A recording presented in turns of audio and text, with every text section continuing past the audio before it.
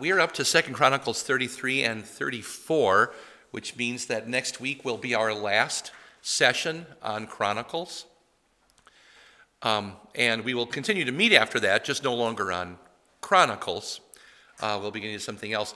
But this evening, I have maybe a treat for you, maybe not. But I'm going to read in its entirety an apocryphal book out loud tonight in the next half hour. So we will see how that goes. We're going to move right into the beginning of chapter 33, and I'm going to comment on the guy's name first.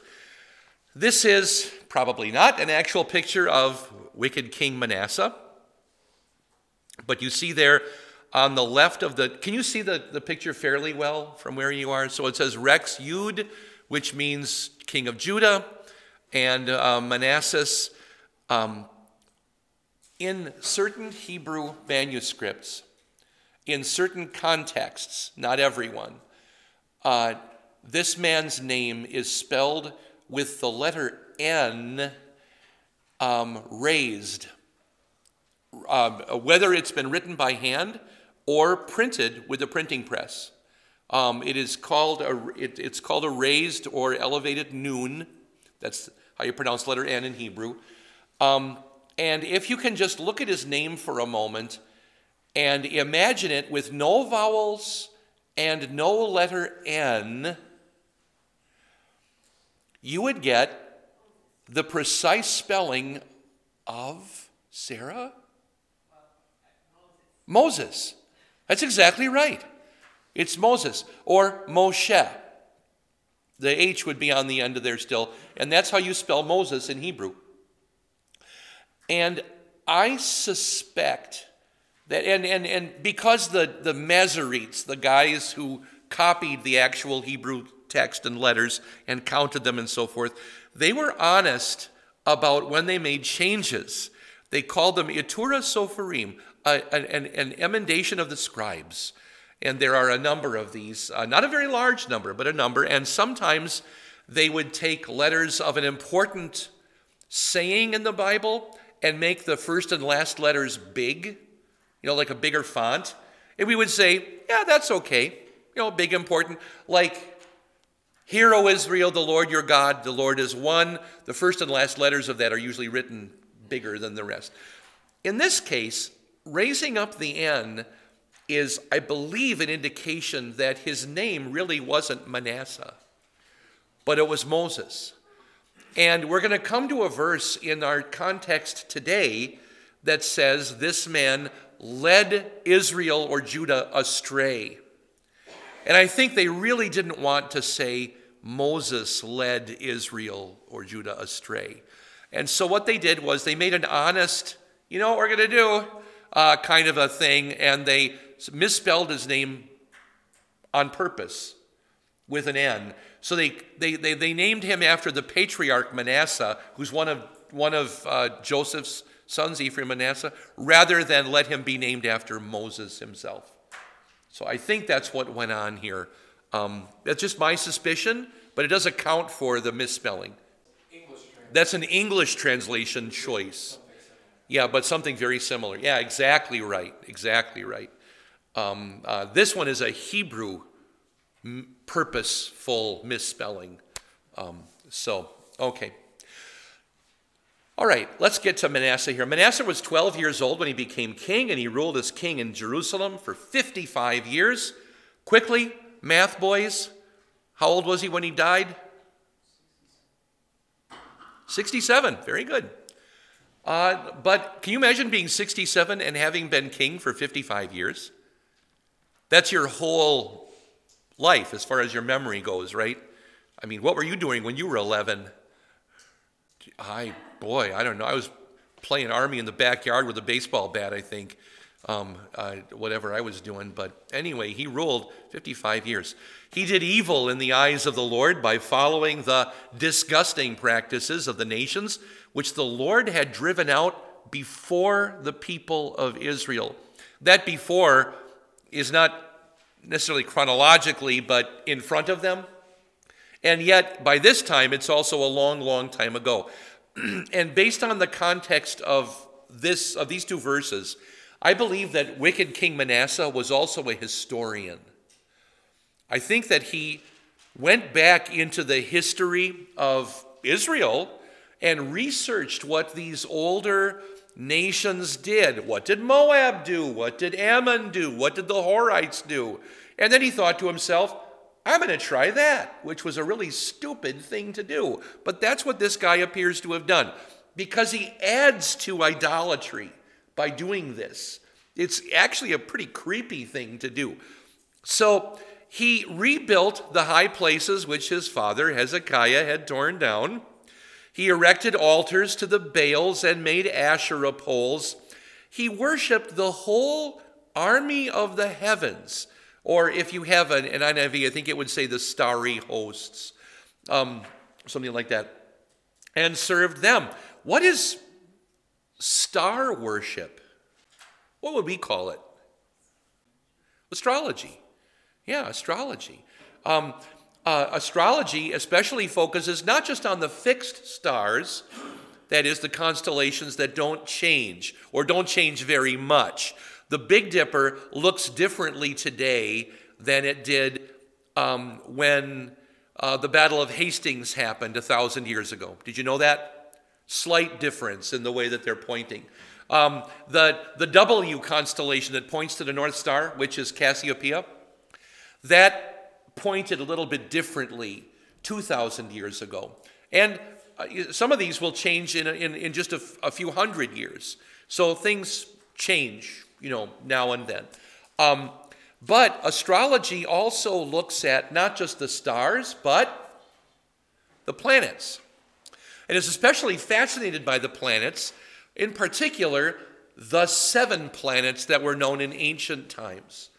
I was going to ask you a question. It was in ancient times, they especially observed what they called the 7 planets. Can you guess what the 7 ancient planets were? And just to really mess you up, one of them was the sun. No, they didn't count Earth as a planet because it was the center, they thought, of everything. So very good. So it would be, and these were the things that they saw moving around. So sun, Mercury, Venus, the moon, Mars, Jupiter, Saturn. Those were the 7 planets. And they're called planets because sometimes they go backwards. They wander. So if you can imagine the orbits of the planets as seen from one planet, once in a while a planet is going around the sun, and it will suddenly appear to be going backwards. You'll think, why was Jupiter there 3 nights ago, then there, and now tonight it's there again? So they have this retrograde motion, and once in a while, not only do they have retrograde, that is backwards motion, but sometimes they also cover up other stars or other planets, which is called an occultation, which is where we get the word occult from. That's where that comes from. It's all from astrology and so forth. So this guy worshipped the stars. That is, he followed their patterns, probably through regular astrology, following when something was in what house of the heavens and so forth, and what planet was in that house of the heavens when this or that happened, and so forth. And he very likely had a picture of the zodiac and the 12, whatever they're called, zones or whatever it is, probably on the roof of his palace or his house or whatever it was.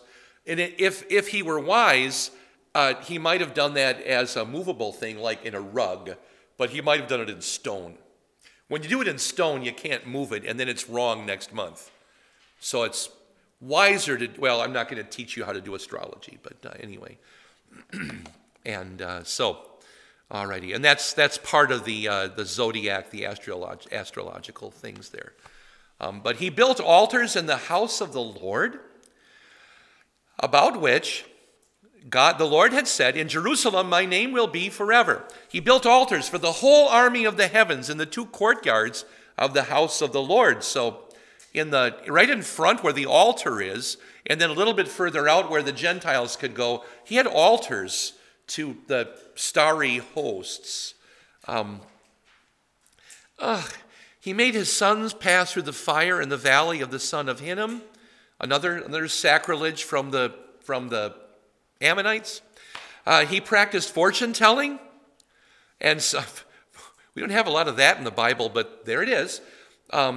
And sought omens and consulted mediums and spiritists. When was the last time in the Old Testament when they were talking about mediums and spiritists? Good job. Yeah, Saul, King Saul, which was hundreds of years before this, 400 years before this.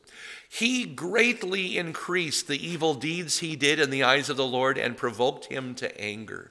He didn't just do evil, he multiplied his evil. God got really upset with wicked King Manasseh. He placed the image of the carved idol that he had made in the house of God. That's the most that's ever said about this idol. I don't know what it was. And I'm kind of glad I don't know what it was. You ever heard the expression, you can't unsee certain things? I don't think I want to know what this was. We will be told later that it was destroyed by another guy, but this was, I have no idea what this was.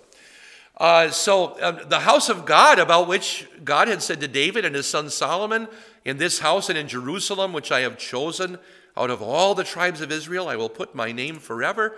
I will not make the feet of Israel wander again from the land which I assigned to their fathers, but only if they are conscientious to carry out everything I have commanded them, all of the law, the statutes, and the ordinances given through Moses." So God said, be faithful, and I won't do things to you, and they're not being faithful in the most gross, horrific way yet. And in Chronicles, that's saying something, because there have been some pretty horrific things. That our author wants us to know that among the bad kings of Judah, Manasseh was worst. Okay, he wants us to understand that. Manasseh seduced Judah. There it is. I wouldn't want to read this sentence if his name was Moses. Right? Manasseh seduced Judah and the inhabitants of Jerusalem to do more evil than the nations whom the Lord had destroyed before the people of Israel. Not a great sentence. And some of the things that he did here. I'm going to comment on this because this is not the apocryphal book I'm going to read to you in about 4 minutes. This is something else called the pseudepigrapha.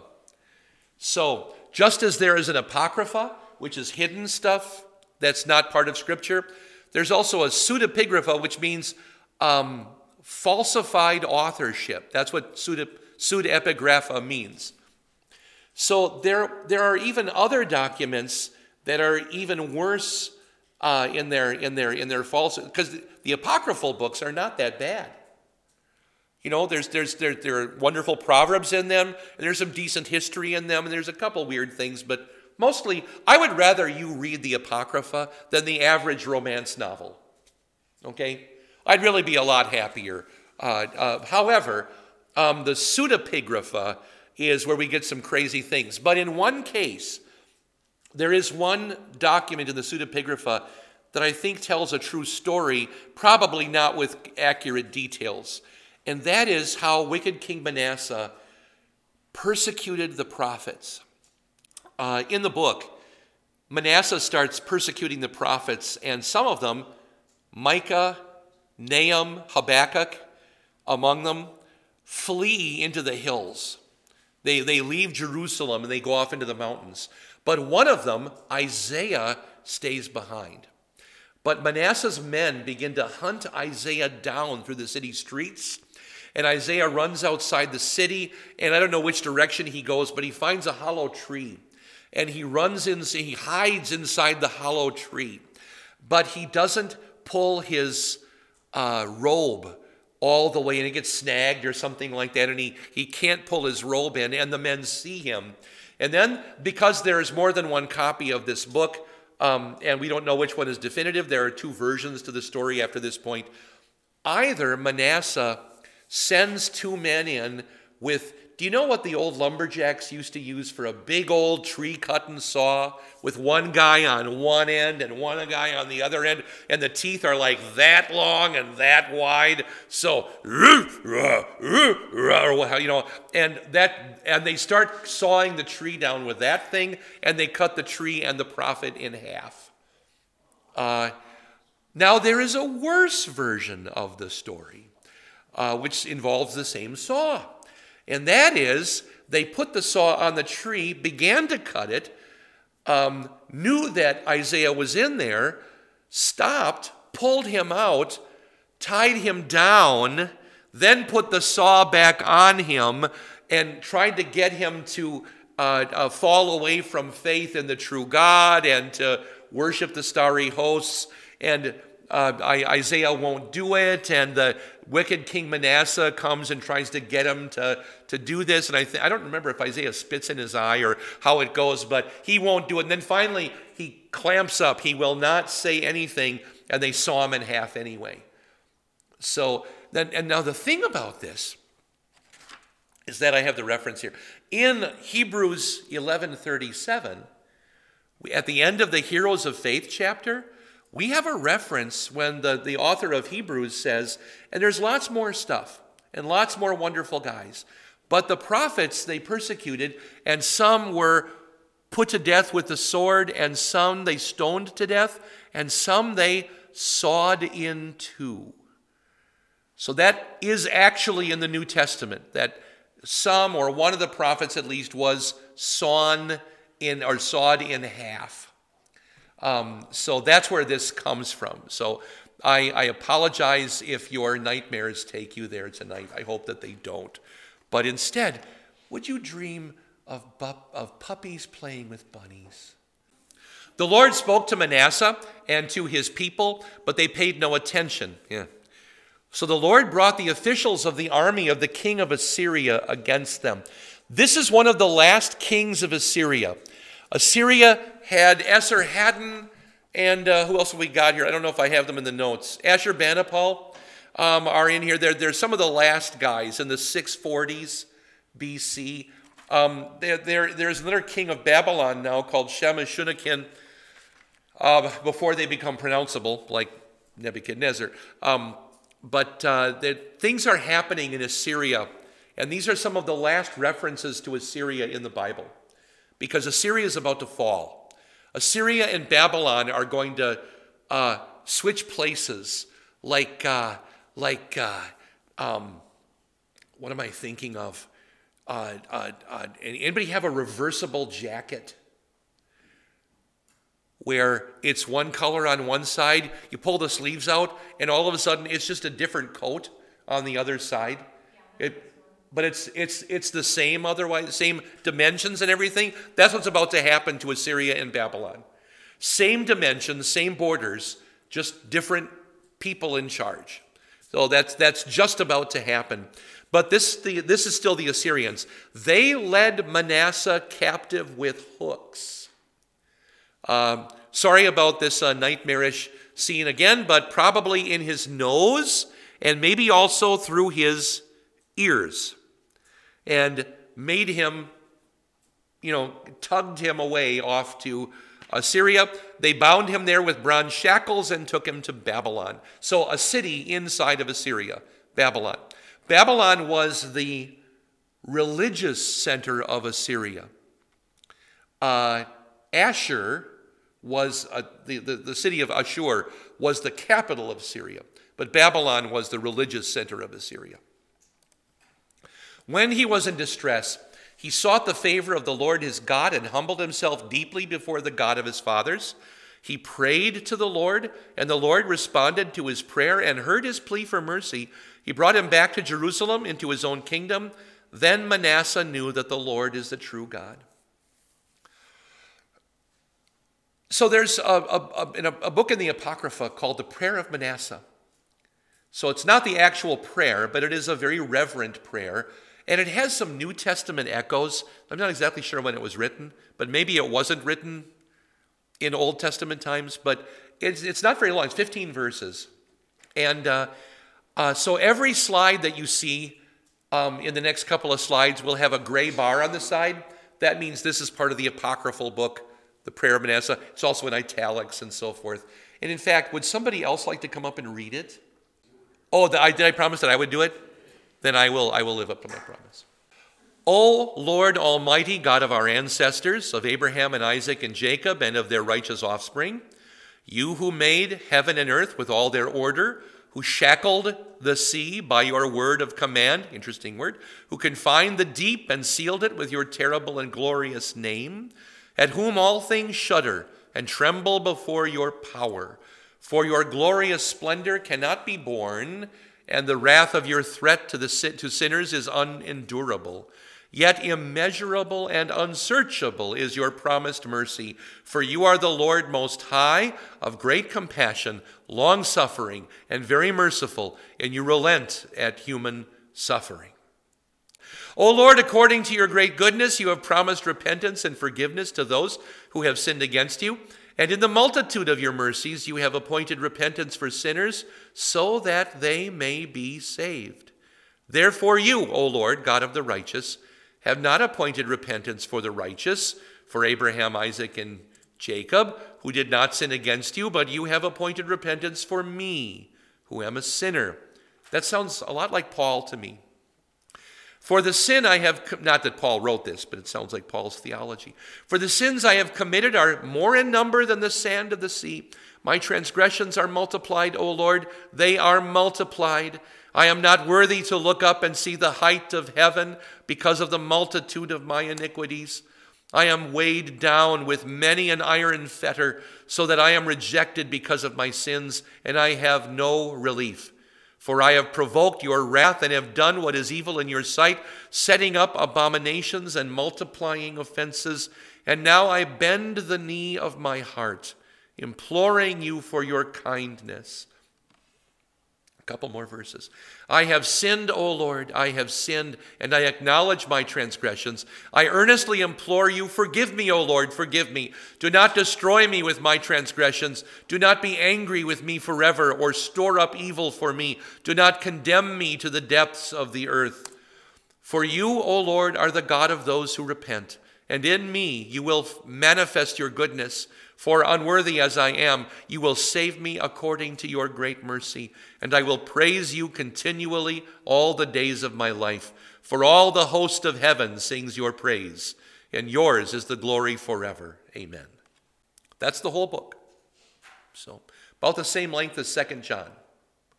That's there's even an apocryphal piece that's even shorter than this. There's Psalm 151, which is just 6 verses about the David and Goliath fight, and it doesn't even mention the fight. It's just a triumph afterwards. Anyway. Afterward, he built an outer wall for the city of David in the valley, from west of the Gihon spring up to the entrance by the fish gate. He circled the Ophel with it and raised it to a very great height. He also put commanders of the army in all the fortified cities of Judah. If I had taken the time to give you a map here, his fortifications would have been the entire east side of the city, the side that faced the Mount of Olives. That's the part of the city he was building up.